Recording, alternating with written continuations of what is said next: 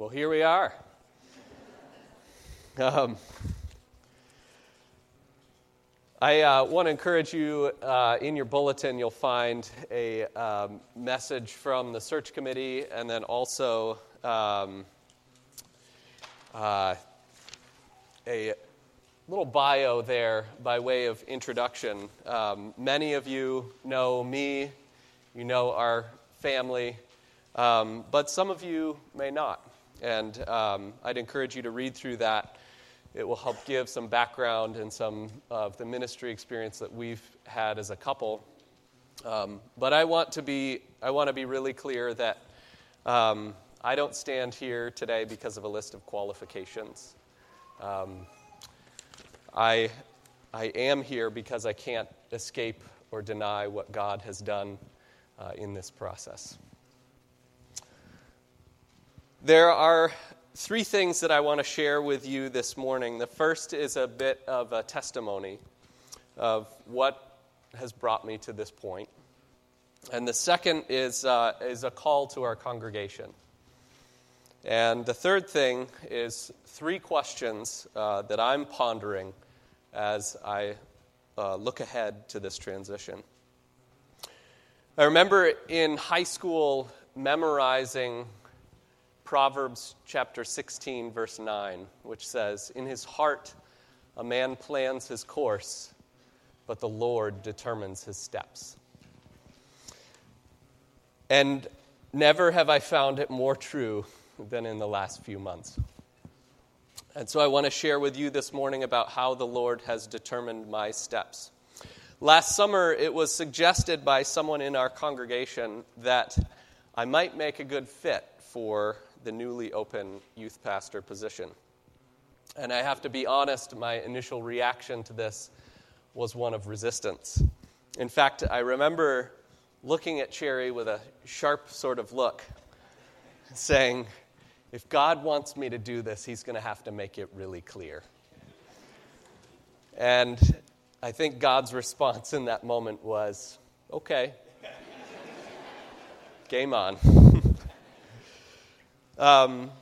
Months passed, and in one conversation in mid-November, Cherry asked why I had been closed to the idea of even considering the youth pastor position. Why the resistance? And this led to a conversation where we talked about some of my own fears of failure, and some also old wounds from previous ministry positions. But I said I was willing to listen. And so we prayed together in that moment. And that same week, we had the intergenerational luncheon back in November. And this was before the day of fasting and prayer. And during that time, I was approached twice. And Cherry once, with people saying, I think this is something that you should consider. And in one of these instances, it was related to me that a younger member of our congregation, on hearing the announcement in the church about the youth pastor position, had leaned over to their grandparent in the pew and said, I think Karis's dad would be good at that job. And I remember riding home with Cherry after that lunch, and we both kind of hesitantly looked at each other, almost like we were confessing what had happened. And so we prayed again. And we said, okay, Lord, you've got my attention. But I haven't heard from anyone from my own generation. I felt a little bit like Moses, at the burning bush. And that next week, two individuals who knew that this was something that we were considering approached us unprompted and said, if this is a direction that you move in, I want you to know that we're behind you. Two of our peers. And this led to a few weeks where we sought wise counsel from individuals both inside and outside the church community. And I remember talking to my brother at that time, and his words were very simple. He said, if this is something God has for you, he will make it clear. And in early January, as an act of obedience in this process, I decided to apply and met with the search committee for the first time. And I think in that time, I was still confronted with my own fear of failure and sense of call. And I remember talking with Dave after that meeting, and he said the sense that we got was just that we need to really come together in prayer and continue to pray as a congregation. Well, in late January, we had a second day of fasting and prayer. And on that day, I read Psalm 145, which was somewhat out of the blue. And as I came to Psalm 145, verse 4, which says, "One generation shall commend your works to another, and shall declare your mighty acts."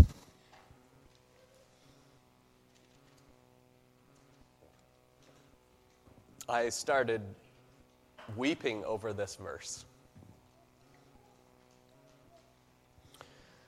which is not my usual way of interacting with Scripture. But what I heard in this passage, I think, was an answer to the call that the youth presented on their Takeover Sunday at the end of December, and also a word to me and a word to our congregation. And so I want to take a look at this psalm together, and as an extension of that, Deuteronomy chapter 6 today.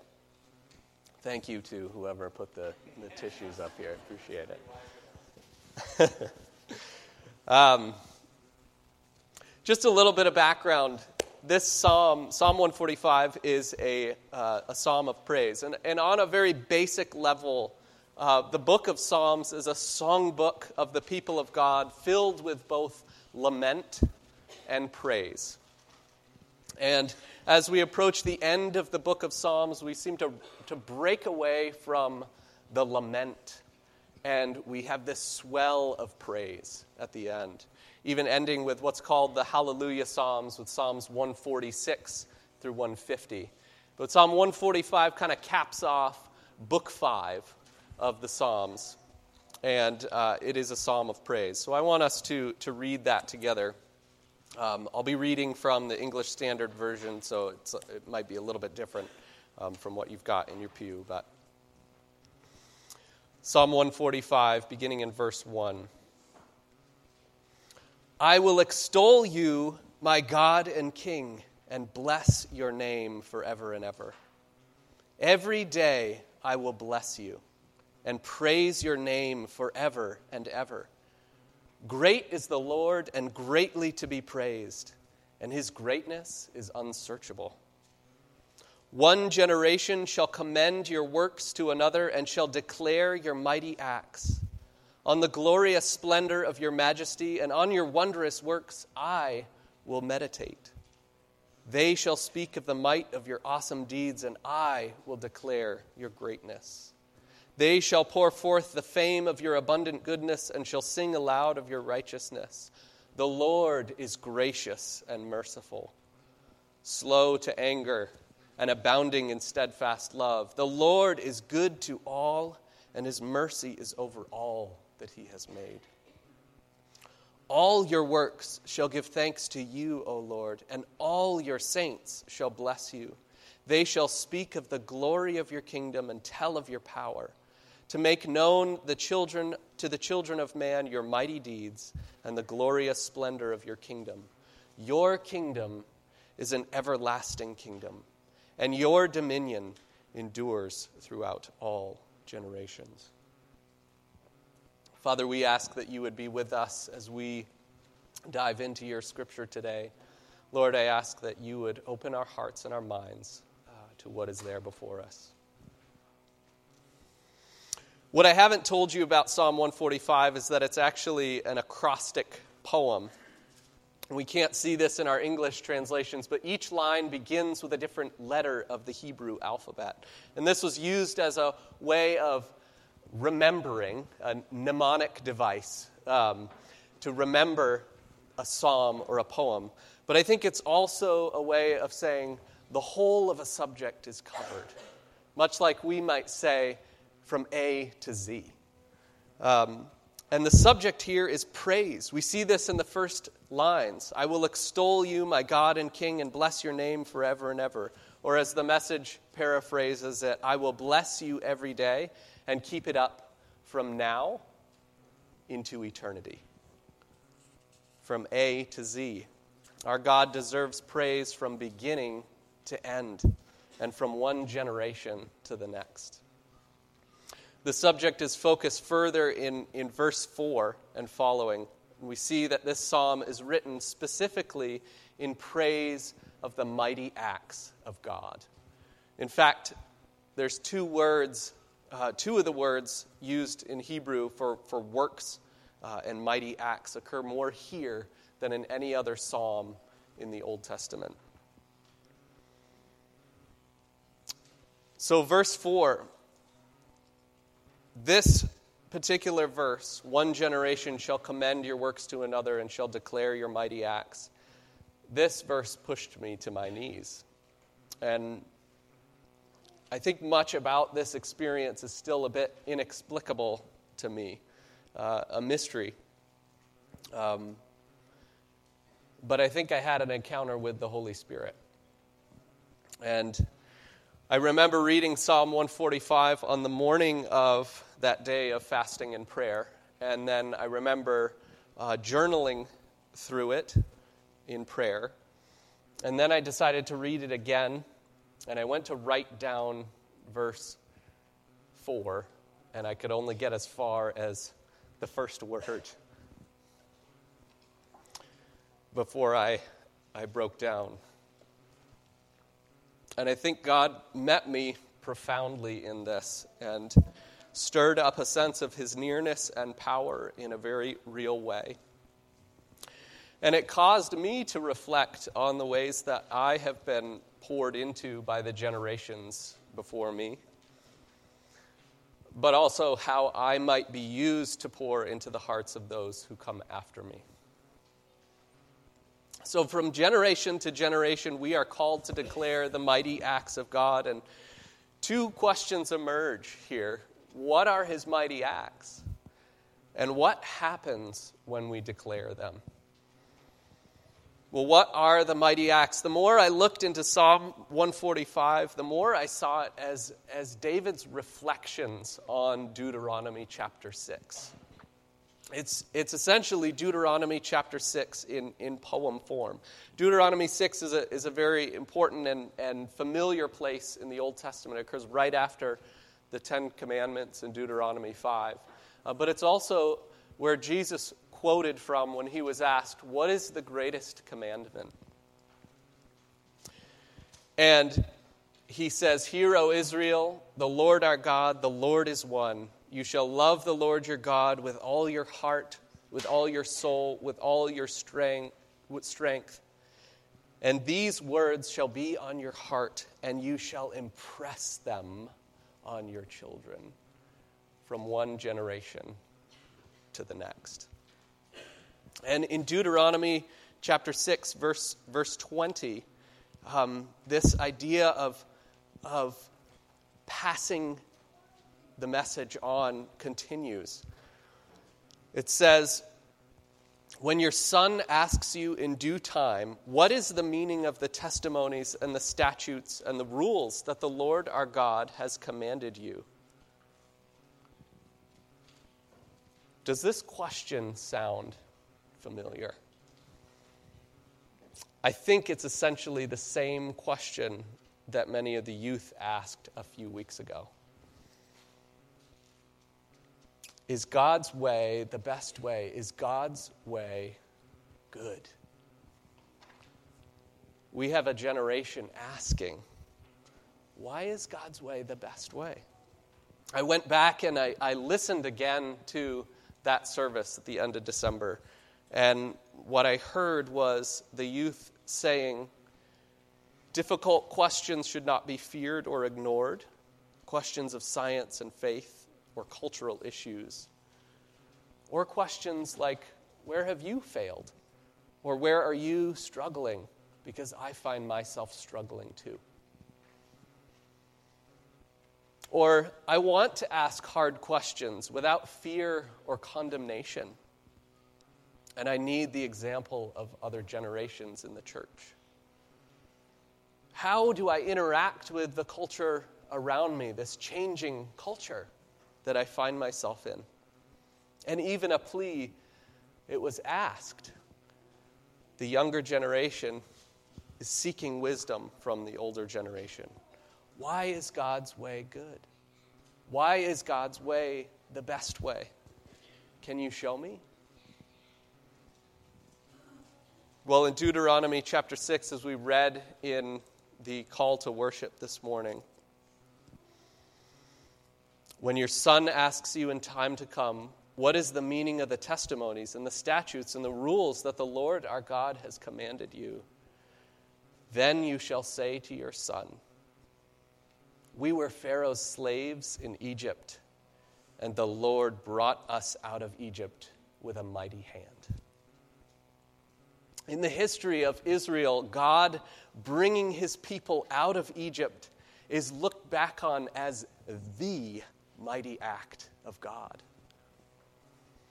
So that event foreshadowed for all eternity God's act of deliverance for his people in Jesus Christ. This time not from bondage to Pharaoh, but from bondage to the dominion of darkness. So why is God's way good? Because we were slaves to sin, but now are slaves to righteousness through the blood of Jesus Christ. This is the mighty act of God. This is the good news. This is what we are called to declare from one generation to the next.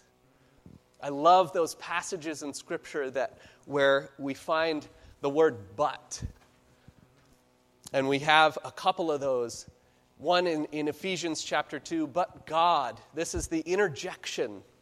This is when God comes in. But God, being rich in mercy, because of the great love with which he loved us, even when we were dead in our trespasses, he made us alive together with Christ. By grace you have been saved. Or Romans chapter 6, but thanks be to God, that you who were once slaves to sin have become obedient from the heart to the standard of teaching to which you were committed, and having been set free from sin, you have become slaves to righteousness. So as we ponder the mighty act of God in our own hearts and in our church, where are we as a church and as individuals being released from bondage even right now? Where are we continuing to be transformed by the work of the Holy Spirit and becoming a slave to his righteousness? God is in the business of transforming hearts, of entering in, of interrupting. This is the mighty act of God. I think that each one of us has a way that we can explain that to the next generation, a way that we can declare that. So we've discussed what are the mighty acts of God, and now what happens when we declare them. And I think put very simply, if we look at Psalm 145, what happens when we declare them? God's kingdom spreads. Did you notice the shift in Psalm 145? There's a movement from I to all. Verse 1 says, I will extol you. Verse 2, I will bless you. Verse 5, I will meditate. Verse 6, I will declare. Verse 10, all your saints shall bless you. Verse 15, the eyes of all look to you. Verse 18, the Lord is near to all who call on him. Verse 20, the Lord preserves all who love him. And even the end of the psalm ends with, my mouth will speak the praise of the Lord, and let all flesh bless his holy name forever and ever. I love this picture of David writing this psalm, and we see that he is meditating on God's mighty acts, on his mighty works. And his meditation leads to praise, and his praise leads to proclamation. Isn't that a picture for us? That when we meditate, when we remember what God has done in our lives and in our hearts, that leads us to praise, and that leads us to proclamation. And when we declare his works to the next generation, his kingdom spreads. Even verse 4 to verse 13, we have this funny little sandwich in Psalm 145. Verse 4 says, one generation shall commend your works to another and shall declare your mighty acts. And verse 13 says, your kingdom is an everlasting kingdom, and your dominion endures through all generations. We see this spread from one generation to all generations.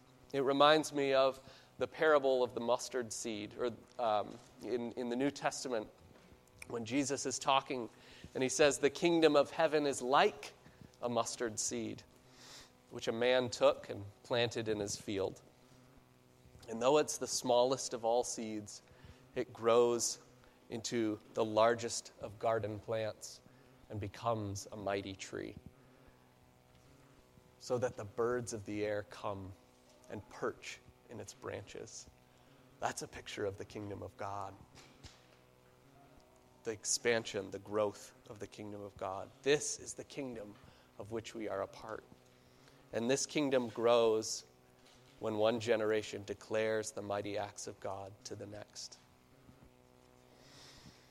Right in the middle of this funny little sandwich, as we called it, of generations, in verse 4 and verse 13, we find these words, the Lord is gracious and merciful, slow to anger and abounding in steadfast love.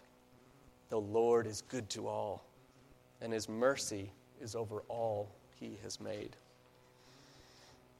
We who have seen the mighty act of God in our own hearts, in our church, and in God's kingdom can testify that we serve a gracious and merciful God. And so, just like we see in Deuteronomy chapter 6, we are urged to talk about the commands and the way of the Lord. When you sit in your house, when you walk by the way, when you lie down, and when you rise. Talk about how the Lord has been gracious and merciful to you, slow to anger and abounding in steadfast love. Talk about him at the dinner table. Talk about him to that child next to you in the fellowship hall. Sometimes it's just as simple as asking, what has God been teaching you? Or how have you seen the Lord at work in your life lately? So, we've heard some of my journey in coming to this place, and we've looked at Psalm 145, declaring the mighty acts of God from one generation to the next. I want to end with sharing with you just a few questions that I'm thinking about as I look forward to this new role, obviously pending a vote next week. The first question is, how can we continue to faithfully shepherd our children and youth into lifelong followers of Jesus? As we saw in Psalm 145, this call to declare the mighty acts of God to the next generation is a call to make disciples. At the end of the Gospel of Matthew, we have this wonderful passage called the Great Commission, calling us to go, therefore, and make disciples. But the Great Commission isn't just for outside these four walls. The Great Commission is for that person sitting next to you in the pew. And disciple making isn't just one and done, but a lifelong process.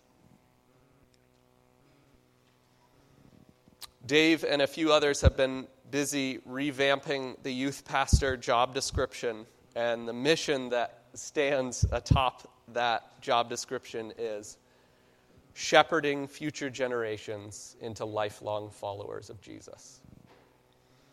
This takes the whole community. This takes the whole generations, all of our generations. Is there someone you've noticed? Is there someone you've connected with in brief conversation? Doesn't have to be a youth. Or to the youth, is there someone that you look up to or want to learn from? Seek them out. This could be even a 6th grader to a 2nd grader, or an older mother to a younger mother. We all need that. So how can we continue to faithfully shepherd our children and youth into lifelong followers of Jesus? Question 2, what should we consider as we endeavor to teach the whole counsel of God to our children and youth? I've been reading through the book of Acts, and near the end of Acts, Paul is on his way back to Jerusalem, and he stops by Ephesus one last time. And he meets with the elders there, and you get this beautiful picture of Paul meeting with them. The ship is waiting in the background, and they're weeping because they know that this is probably the last time that they will see Paul. And Paul says to them, as he says farewell, he says, "I did not shrink from declaring to you the whole counsel of God." We want to be able to say the same thing as Paul to our seniors as they prepare to go out from this place to college or into the workforce, that we did not shrink from declaring to you the whole counsel of God. So what should we consider as we endeavor to teach the whole counsel of God to our children and youth? And question 3, how can we increasingly sow seeds of prayer into the soil of our youth and their families in faith that we will see fruit? As evidenced in this process that I've been through over the last few months, God hears our prayers. I know of at least one individual in our congregation who sent me a note after the day of fasting and prayer and after it was announced that I was a candidate for this position. They said they were led specifically to pray for me on that day.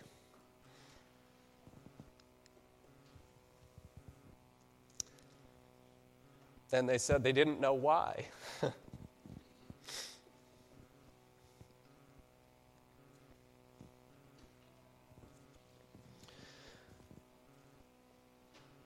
Isn't the mystery of God a wonderful thing?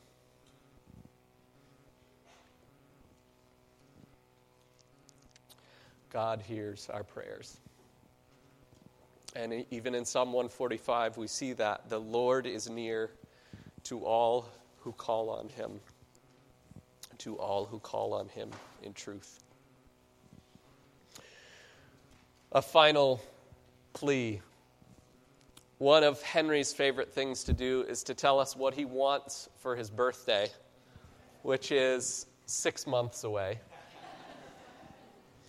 And then he says, "Would you keep it in mind?" He's learned that phrase.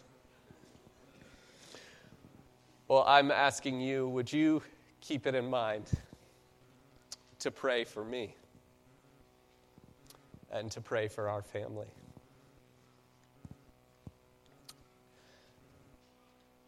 we are aware that we may experience spiritual opposition because our battle is not against flesh and blood.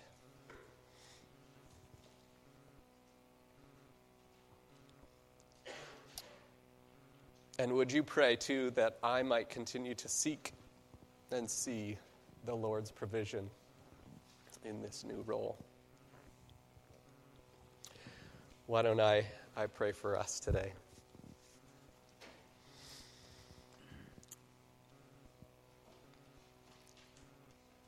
Father, I pray that you would continue to give us eyes to see the ways that you are working each one of our lives and the lives of those around us. Lord, may we talk about you when we sit in our house and when we walk by the way and when we lie down and when we rise. Lord, may we meditate on your mighty acts, the mighty acts that you are doing in each one of our lives. And may we turn that into praise and proclamation. And Father, may we know that you are the faithful God who keeps his covenant of steadfast love to 1,000 generations. May the praise for your mighty acts be ever on our lips. Amen.